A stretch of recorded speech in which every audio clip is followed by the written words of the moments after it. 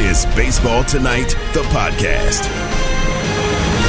This is the Baseball Tonight podcast for Tuesday, December 6, 2022, and today will be better than yesterday. Producing from the pulpit, the Reverend Taylor Schwenk. I'm Buster Olney, working from my home in Montana. And Taylor, I got to say, I feel pretty good about our conversations we had on the podcast yesterday because we talked about Justin Verlander and the Mets, and right after we got done taping the podcast, that happened. 2 years, $86.6 million. And Dave Schoenfield and I were in total agreement that Trey Turner would go to the Phillies, and that happened. 11 years and $300 million.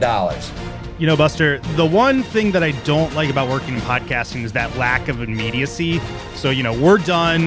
This news breaks. I'm about to put the show out. I start scrubbing through to, like, I couldn't quite remember, you know, what you guys said about the Phillies and the Mets, and I was like, oh, they nailed it. Okay, this is fine. And because we are a hardworking podcast, we're back at it today to actually discuss it. So if you were listening, you're like, oh, this is a little dated. Trust us, we got your back. Yep, that's 100% right.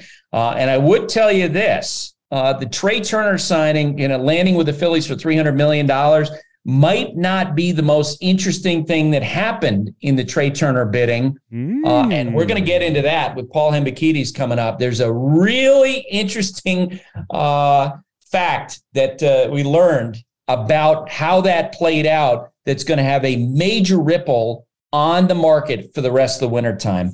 All right, some other moves. Yesterday, the Angels made an aggressive move in the bullpen market, signing reliever Carlos Estevez to a 2-year, $13.5 million deal. The Dodgers formally announced they have re-signed left-hander Clayton Kershaw for 2023 for $20 million. Yankees fans are waiting for news about Aaron Judge, and what they got yesterday was news from the Yankees that they have re-signed general manager Brian Cashman to a 4-year contract. That is not a surprise. Taylor, what else you got?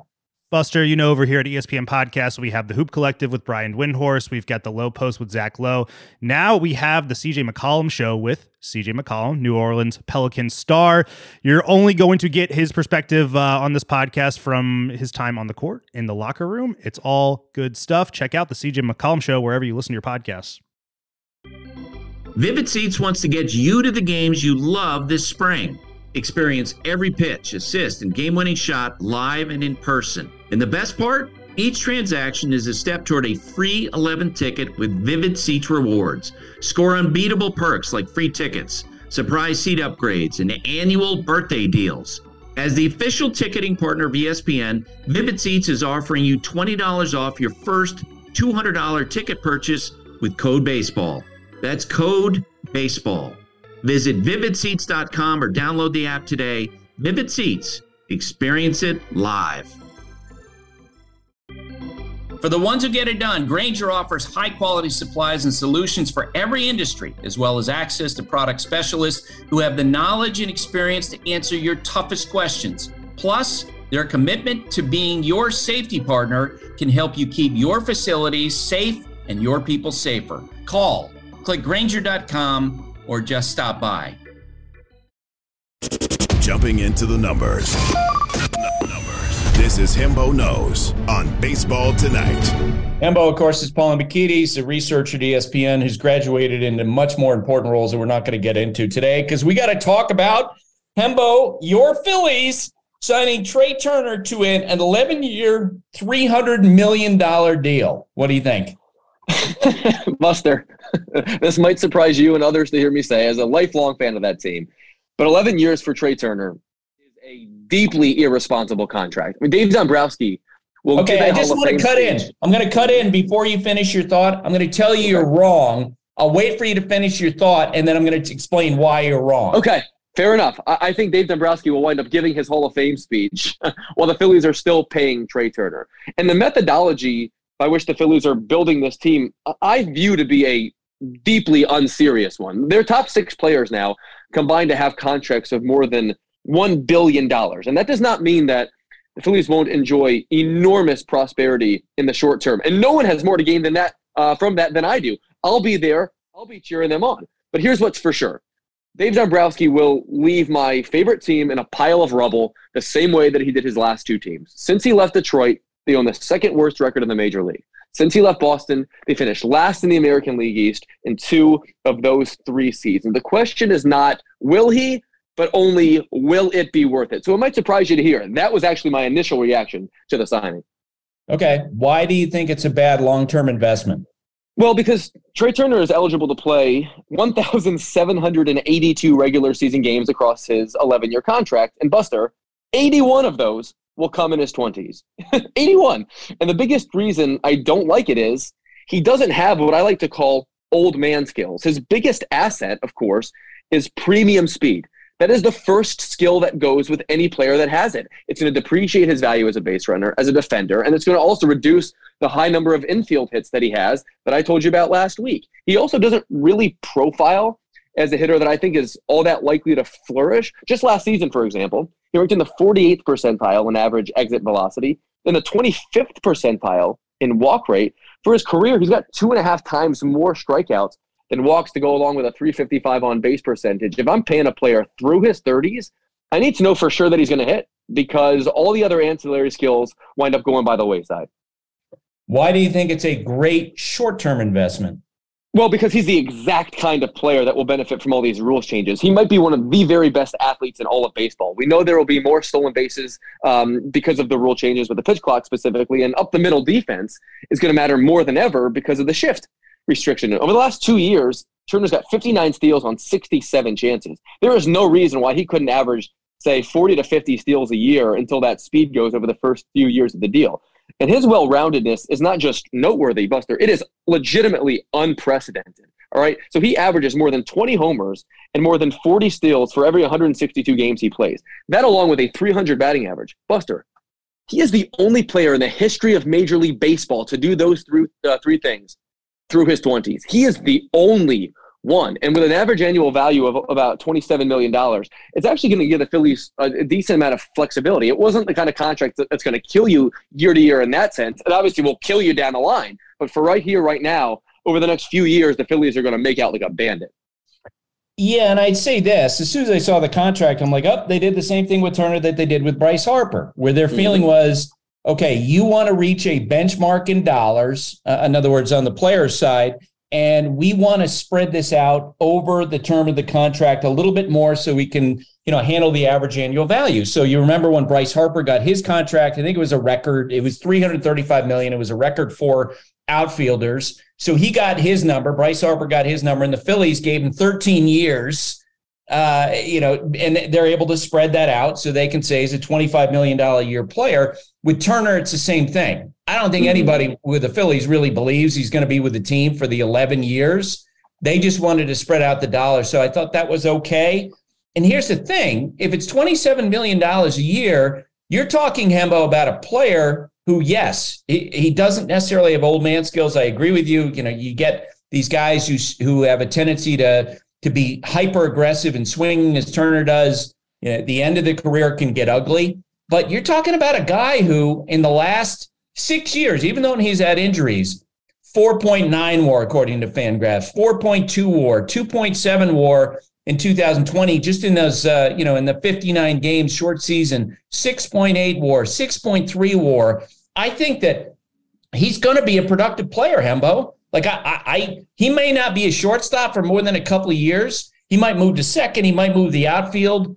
But I think they're going to get good value out of him because he's got power, he's got speed, and he'll give him enough production to offset $27 million a year. Does that make sense? Yes, he's going to be a great player for years 1 through 3. He's going to be a good one for years 4 through 6. But then you're going to have to take a $150 million bath. That's not going to be Dave Dombrowski's bath to take. It's going to be John Middleton's bath to take. It's going to be my bath to take as a fan of the team. And let me ask you, Buster, who would you say right now is the smartest team in baseball? If you had to just throw out a team out there, the smartest team in baseball, who would you pick? Yeah, and I look, you could define that different ways. Each team has different, they have, different ways of trying to win within the budgets they have. They have a different context. I think the Dodgers are, from top to bottom, in terms of drafting, developing, and continuing to get players to improve once they reach the big league level. And which team in baseball has the most money to spend on balance? The Dodgers or the Yankees? The Dodgers are the answer to both questions in my judgment. Trey Turner was just in the Dodgers building for the last 15 months, and best I can tell, the Dodgers made zero effort to re-sign him. So if I'm a fan of the Phillies this morning, I'm thinking to myself, okay, the Dodgers just had Trey Turner for 2 pennant runs here. They made, best I can tell, zero effort to re-sign the guy. That is not to say that they don't think he's a good player or that he's worth some kind of long-term investment. Or maybe they see a future down the pike with other potential prominent free agents. You never know. Maybe they'll do something else this offseason. Only time will tell. What I can say for sure is that if the Dodgers don't want the guy, I'm not so sure I'm going to give a guy $300 million, especially when they have 15 months of in-house data that say what he might be worth into the future. Okay, we've got 6 minutes left in my conversation with you, and I want to dive into this.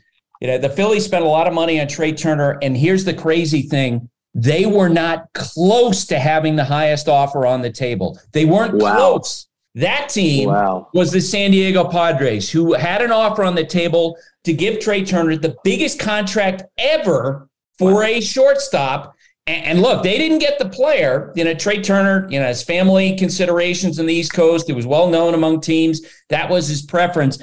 But the Padres' willingness to give Turner that kind of contract, to me, might be the biggest piece of information we've gotten in the last 3 weeks, because what it tells me is the Padres are in a mode in which Peter Seidler, their owner, has decided, you know what? Cost be damned. I'm not going to worry about my franchise value. I'm not going to worry about profits. I'm not going to worry about anything. I just want to win a championship. He wanted Trey Turner. Seidler did, made him a huge offer. So now that they don't get him, I got to believe they will pivot hard to another player. Maybe that's Carlos Correa, who's, as you and I have talked about, probably the best shortstop on the board. Maybe that's Xander Bogaerts, who's a guy who would have flexibility. And this is the one that's really intriguing for me, Hembo. If you were willing to give Trey Turner, $360 million, why would you not pivot to Aaron Judge, who is a California native? We talk so much about the Giants. If you're just trying to win a championship and you're willing to spend $360 million, $400 million in the way the Padres are, why not take a run at Aaron Judge? Does that make sense? Yeah, right now there's an earthquake happening inside of my brain. You just blew my mind. So it all makes sense. Truly, that was an astonishing piece of information that will take us in any number of directions. If the Padres had set aside $360 million for Trey Turner, and let's say, even for the sake of conversation, that they viewed him as the number one shortstop on the market, or maybe they viewed their trade of him back in the day as something they sort of wanted to pay for their transgressions to bring him back for, whatever.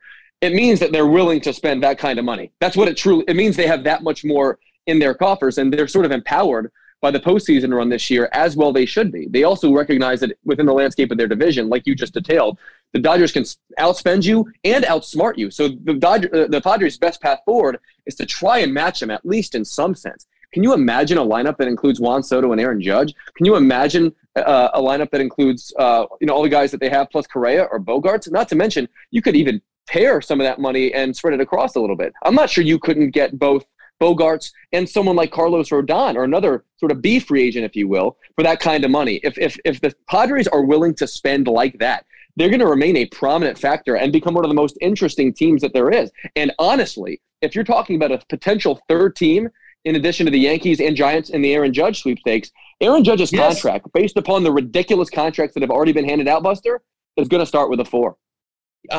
You know what? Why not? Like, if that's all you care about, if you're not worried about making a profit, if you're not worried about offending the other owners, and your whole goal is to win a championship, and I think that's where Peter Seidler is, then why not? And they shocked us with the Machado signing. I remember ripping the Padres for that, saying, this is unsustainable. You're not going to have an owner who's going to spend that type of money. Well, guess what? They do. They do have that guy, and Peter Seidler. Then last summer, they make the big deal for Juan Soto. And I know casual fans were shocked that the Padres would go all in. Well, you know what? They, to me, moving forward, are the team to watch. And we learned that from the fact that they finished second in the Trey Turner voting, despite wildly outbidding the Phillies. From what my sources are telling me. 60 seconds. Tell me why you think it's a joke that only one person's getting into the Hall of Fame based on the votes from the selection committee. Well, only the Baseball Hall of Fame could find a way to collect 16 people to select a player or players to the Hall of Fame. And those players could include Barry Bonds and Roger Clemens and Curt Schilling and any number of other really, really great players. And then the one player they wind up on is Fred McGriff. I mean, with all due respect to Fred McGriff, and I'm really happy for the guy, right? Fred McGriff is at best a fringe Hall of Famer who is nowhere close to some of the other guys he was up against here. This is a guy that never got to 40%. 40% by the writers. You need 75% for induction. He barely got halfway there. Never once in his career, Buster, did he finish top 3 in MVP voting. Never once, Buster, by WAR, was he ever amongst the top 3 players in his league. Yes, he was brilliant in the 95 and 96 postseason. Yes, had we not had the 94 strike, he would have gotten to 500 home runs. But in order to get yourself to a place where Fred McGriff belongs in the Hall of Fame, you are presuming innocence when it comes to performance-enhancing drugs, and you have to talk yourself into him being a victim of that era. If you want to go there, okay, fine. But the bottom line of it is this. They assembled that collection of people to put Fred McGriff into the Hall of Fame, which they did, and they assembled that collection of people to ensure that Barry Bonds and Roger Clemens were rebuked, and they were. So the Hall of Fame, as always, got what they wanted, but this process from soup to nuts, don't make any mistake about it, Buster, was an absolute sham. Yeah, and the ballot limits, again, the ballot limit of 3, I find to be incredibly disrespectful to the individual players. And I hate the idea that, for the until the next time their names appear on a ballot, if you are Don Mattingly, if you're Dale Murphy, if you're Bonds, you're Clemens, you're Curt Schilling, you have to sit back and go through this whole thing again. I just when their careers individually really were not assessed in this process because of what we talked about. All right, Hembo. No, you got it, man. Thanks for doing this. We'll be back in touch later in the week. Later, friends. Go Phils. 0096. This is The Numbers Game with Sarah Langs. Sarah Langs, reporter, producer for MLB.com. She's up and at 'em in San Diego. I can't possibly get up and do those type of shows that early the way you are, Sarah. So thanks again for joining us from the West Coast. Oh, my goodness. First of all, that is not true. You are the early bird of early birds in baseball, in reporting, all of that. But thank you so much for having me. And it's going great so far, for sure. Yeah, well, it's certainly a lot of action out there with the signings that we've already had. And I was talking with Paul Hembekides about this really interesting backstory on the Turner signing with the Phillies, and that the Padres dramatically outbid the Phillies, but Turner, for family considerations, great for Trey Turner, signed with the Philadelphia Phillies. But my read on this is, boy, if the Padres are out there being that aggressive with Turner, that's good news for Carlos Correa or Xander Bogaerts or Aaron Judge. If you're the Padres, you're running the Padres. I'm going to turn you into A.J. Preller for the sake of this conversation. Which of those 3 other guys would you go after? I think, obviously, we've talked about all of them. They're all outstanding players. But my instinct when you say it is to say Correa, in part because of age. We know he debuted very young, so he is kind of in that Harper and Machado situation where he is a free agent at a younger age than we often see. And I know he's a free agent now for the second time. But I think overall, we were talking yesterday about how guys may age, and I would take the younger player in that situation. So I think I would gravitate towards him. And maybe I'm also thinking about him going on TBS in the postseason and breaking down advanced stats and thinking about how that's sort of an intangible he brings as well. I mean, they're all great, but the Padres have Manny Machado. They'll have Fernando Tatis back. They have Juan Soto. I think they have the power, but I would like to see what Correa could bring. But any of them would be such a splash. And again, this is what the Padres have done under A.J. Preller, is make that move that a week prior we never would have predicted. Boy, it's funny, and you're right. You can make a great case for all 3 of them. It would be fun to see Judge and Soto in the on-deck circle as the opposing pitcher was warming up, and them going over notes. And it also would be fun. You talked about how, great Correa could be. I love the idea of Xander Bogaerts and Manny Machado playing alongside each other. I think those two guys would have so much fun playing together on the left side of the infield. So if, in fact, the Padres are going to pivot hard off of Turner and pursue one of these other three guys, and it would make sense that they would, they're going to wind up with a great player. All right, let's play the numbers game. Number 3. Number 3 is 10.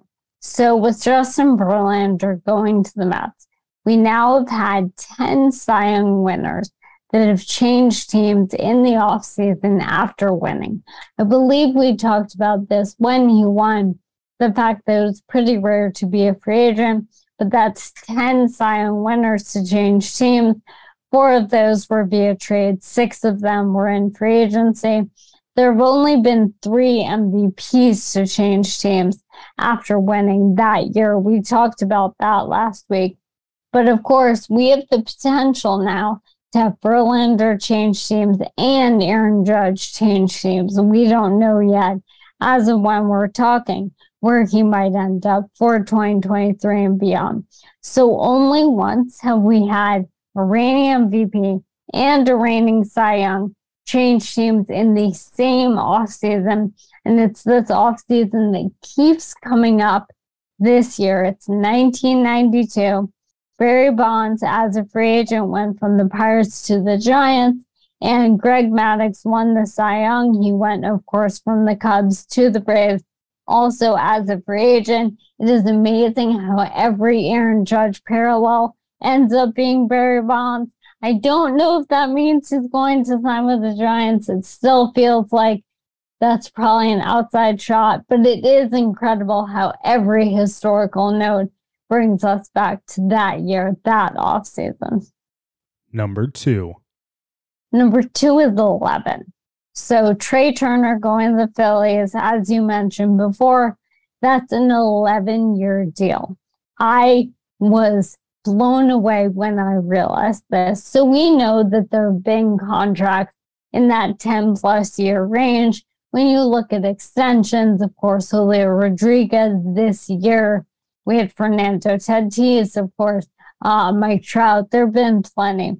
But if you look at free agent contracts to be more than 10 years, there have been 2. Bryce Harper, 13 years with the Phillies, and now Trey Turner, 11 years with the Phillies. So it is incredible. It is the same team, and these contracts are going to overlap. So quite the future that we already know for the Phillies, but pretty funny that the only free agent contracts of at least 11 years have both been handed out by the same team. Number 1. Number 1 is 38. So 2023 is going to be Max Scherzer's age 38 season. Each season is your age on June 30th. It's an attempt to sort of universalize across the board. Nelson Cruz's birthday is July 1st. We won't go down that rabbit hole, but it can be silly, but we're going to use it. So Max Scherzer, age 38 season in 2023. Justin Verlander in his age 40. So, obviously from the Mets to be competitive in 2023, they're going to be expecting and hoping for healthy seasons from both of those guys. And at this, point in the game, we tend to think of 30 starts as a threshold. There have been 8 teams to get 30-plus starts from 2 different starters in their age 38 season or older in a single year. The Yankees in 2013 with Hiroki Kuroda and Andy Pettitte. The 05 Red Sox with Tim Wakefield and David Wells. 04 Mets with Glavine and Al Leiter. The 03 Yankees with Roger Clemens and Wells again. The 1990 and 1989 Rangers with Charlie Huff and Nolan Ryan. 1985 Astros with Joe Niekro and, of course, Nolan Ryan again. And the 1984 Phillies with Steve Carlton and Jerry Koosman. So it has happened, and I wouldn't put it past these 2 guys, but it's certainly not the norm. And you look at that, and of course, that is the downside to having these two incredible Hall of Fame pitchers at this point. Yeah, two future Hall of Famers for sure. And also, interestingly, these guys pitched with the Tigers together, and Scherzer has acknowledged they were not the best of friends when they were with the team. And it got me to thinking over the weekend after the Mets missed out on DeGrom and they began to pivot toward Verlander, that this was going to be sort of like the modern day version of two pitchers, Hall of Fame caliber that Buck Showalter managed in the past, and that would be Randy Johnson and Curt Schilling. Is that a fair comparison in your eyes? It seems like it. And I mean, it is incredible to think of the fact that these two guys at this point in their careers are going to be reuniting. Everything you said, I've seen those quotes as well from Scherzer.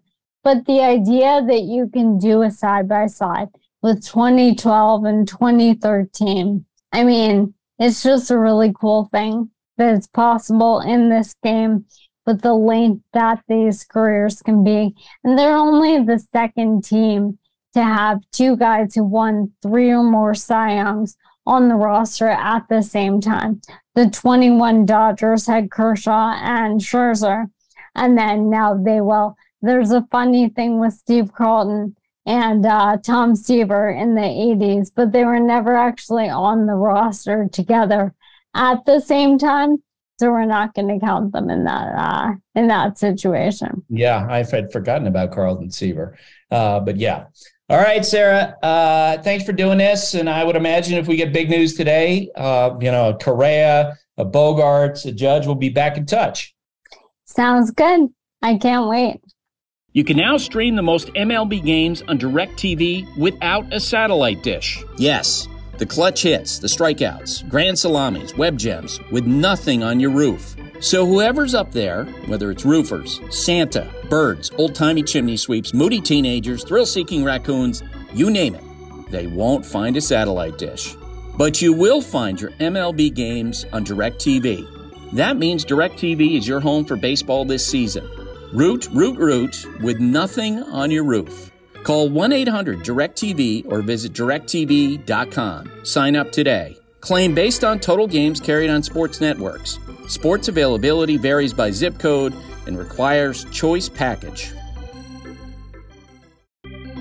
Dogs are an important part of our lives, and keeping them protected is a top priority, especially against nasty parasites. That's why you got to check out NexGard Plus, Afoxolaner, Moxidectin, and Pyrantel chewable tablets. NexGard Plus chews provide one-and-done monthly protection that kills fleas and ticks, prevents heartworm disease. Plus, it treats and controls roundworms and hookworms. That's a whole lot of protection packed into a delicious beef-flavored soft chew designed to make monthly dosing easy and enjoyable. So the next time you're at the vet, ask about NexGard Plus chews. They're the one-and-done monthly parasite protection you want for your dog. Used with caution in dogs with a history of seizures or neurological disorders. Dogs should be tested for existing heartworm infection prior to starting preventive. Seam heads rejoice. This is Timmy Time. Baseball is the greatest game. With Tim Kirkshin. It never disappoints you. On Baseball Tonight. And Tim Kirkshin covers baseball for ESPN. Today, that means talking about Justin Verlander and his contract with the Mets, his relationship with Max Scherzer, Aaron Judge, Brian Cashman's contract. But Tim, I want to pick up on a thread that I touched on as Paul Hembekides and I were kicking around the contract that Trey Turner got with the Philadelphia Phillies. I think moving forward, based on the information that the Padres blew the Phillies out of the water in terms of the dollar figures they had on the table for Turner, I got to believe that there's a huge ripple effect moving forward from the fact that they didn't get Turner, which is going to be good news for maybe Carlos Correa, maybe Xander Bogaerts, and this is total speculation on my part, Aaron Judge, because as I said to Hembo, if you're willing to spend $350 million, $360 million on Trey Turner, I'm going all in on Aaron Judge if I'm the Padres. What do you think? Yeah, look, it's the Padres, and I believe only the Mets have a higher payroll than the Padres, which Cruz, of course, they are willing to spend an enormous amount of money. Also, let's not forget, AJ Preller is their general manager. We've talked about him many times. He is not going to rest until he puts a perfect team together, or a better team together, a team that can compete with the Dodgers, who right now are a little bit down given their situation. Now's the time to strike, and I would be shocked if the Padres didn't do anything to upgrade their offense, which needs some help right now. Let's just say you're right, Buster, and they go get Carlos Correa and put him at shortstop. And when Tatis Jr. comes back, he plays center field. Suddenly you have the makings of a much better offensive team than the one that they have right now. And it's clear they're going to have to become a much better offensive team if they're going to be a team that can win the World Series. So never, ever underestimate where the Padres are when AJ Preller is in charge and Peter Seidler is the money man. Can you imagine a Padres lineup which sometime in the middle of next year, after Fernando Tatis Jr. Finishes his suspension, goes Tatis Jr., and then fill in the blank, Judge, Correa, Bogarts, then Manny Machado and Juan. So what about that? Yeah, it's they don't even need two of them. If they just get Tatis and another big hitter, in your words, Judge or Correa, then look at that lineup. That is a completely different look. Jay Cronenworth is in there also. That is a stout offensive team, and there's just no way you get people excited about Juan Soto like they did and Josh Hader and get beaten by the Phillies and just sit back and say, all right, we did our best. No, that's not how AJ Preller works. I've told you 100 times, Buster, he is so wildly competitive. He will tear your throat out before he'll let you beat him in a 2-on-2 basketball game, let alone trying to win the World Series. So I fully expect the Padres to be active. And if you're right about Trey Turner, where they were headed on him, you're right. They're going for way more than what they have right now. All right, so what do you think about Trey Turner landing with the Phillies?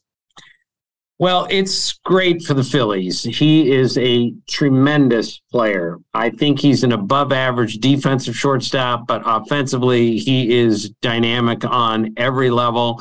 There were times in the postseason, and I saw the Phillies a lot in this postseason, where you could really pitch to them. There had guys who had a lot of swing and miss there, but Trey Turner gives them a different element now, putting the ball in play, getting a hit, stealing a base. And wherever you hit him, you could hit him first, second, or third. He's going to be a dynamic offensive player. Now look at the Phillies, where the Braves are right now without Dansby Swanson at shortstop, where the Mets are right now with a whole, at least one in their pitching staff still, and some offensive issues. I think you can make the case that the Phillies might be the best team in the division right now. Of course, they went to the World Series last year, but man, they've got 5 guys on their team, if I count right, who are on a $100 million contract now, and he's making more than almost all of them. But we blast teams all the time, Buster, for not spending money and doing what it takes. It's hard to turn around and say, well, the Phillies are doing too much, or they gave too much to Trey Turner. You can't have it both ways. So tell me, if you're Rob Thompson, you got this little grin on your face because you get to write out the lineup. How are you going to structure the top of their lineup? Because I'm going, I think, Trey Turner 1, Kyle Schwarber 2, JT Realmuto hitting 3, and I got Bryce Harper hitting 4 when he gets back. What do you think? Well, I love it. I'll live with that. And then you got Castellanos and Bohm and a few others, Reese Hoskins after that. I would hit Turner first. I would also get Harper up in the first inning. It's a little pet peeve of mine. Let's get your best player up in the first inning of every game if possible. But they have so many options. And Kyle Schwarber had 46 homers as a leadoff guy last year. So all sorts of ways to go there. And Turner, of course, hit leadoff, second, and third for the Dodgers and the Nationals. He can hit wherever you want him. Just another plus for a player that is going to make an enormous difference on their team. And maybe the most underrated part of the line, I think Alec Bohm next year is going to have a big step forward. I thought we saw elements of that this year, and I thought we saw it in the postseason.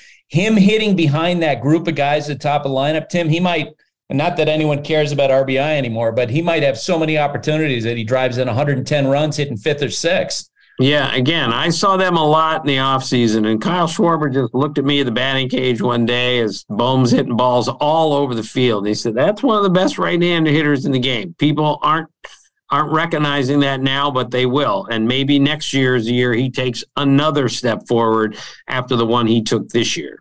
Justin Verlander signs with the Mets, 2-year deal. I love the fact that he gets exactly what Max Scherzer got, $43.3 million, because that feels like Justin's personality. He's competitive, right? He's going to want to match, coming off a Cy Young year, he's going to want to match what the highest paid pitcher got, especially because it's Max Scherzer, Tim.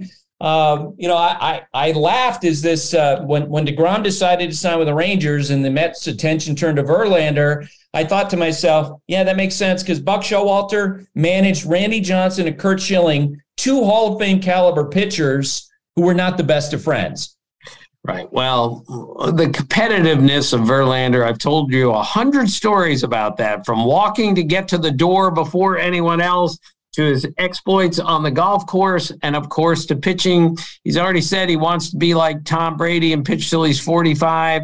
He's got 2 more really good years left in him, and therefore this is a really good deal for the Mets. Now, they have to add another starting pitcher. Let's not forget they lost DeGrom, and as of now, Bassett and Taijuan Walker. They're going to have to go get Bassett back or another starting pitcher in order to be a really good team again, and then fix a few things offensively. What are they doing with Nimmo? Is he gone? All this stuff.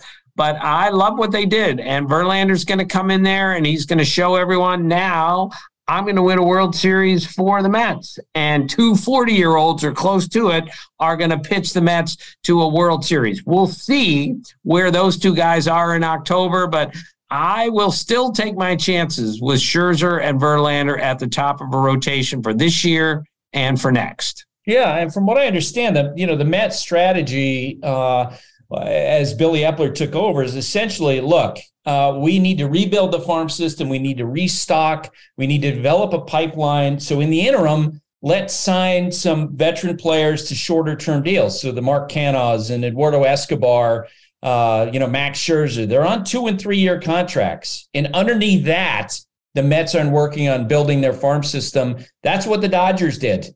Right? When the Guggenheim Group took over that team, that made a lot of sense for the Dodgers. It certainly has paid off. I think it's smart what the Mets are doing. I think Verlander on a 2-year deal is great, especially for a franchise that can pay that sort of contract. Yesterday, Yankee fans were on edge as they wait the decision, just as the Yankees are on edge of Aaron Judge.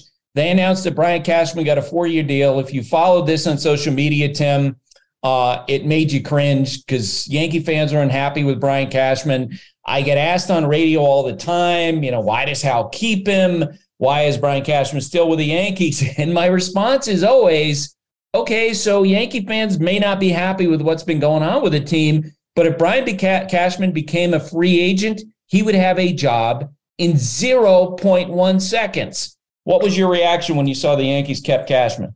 Well, I wasn't surprised because I thought they would all along. And if I were a Yankee fan, I would be happy about that. Look, I know they haven't won a World or been to the World Series since 2009. I know they haven't won it in 13 years. I understand, but they're a competitive team every year. They go to the playoffs every year. They've been over 500 for a stretch now, the second longest stretch ever over 500 to the great Yankee teams of the 20s, 30s, and 40s and 50s.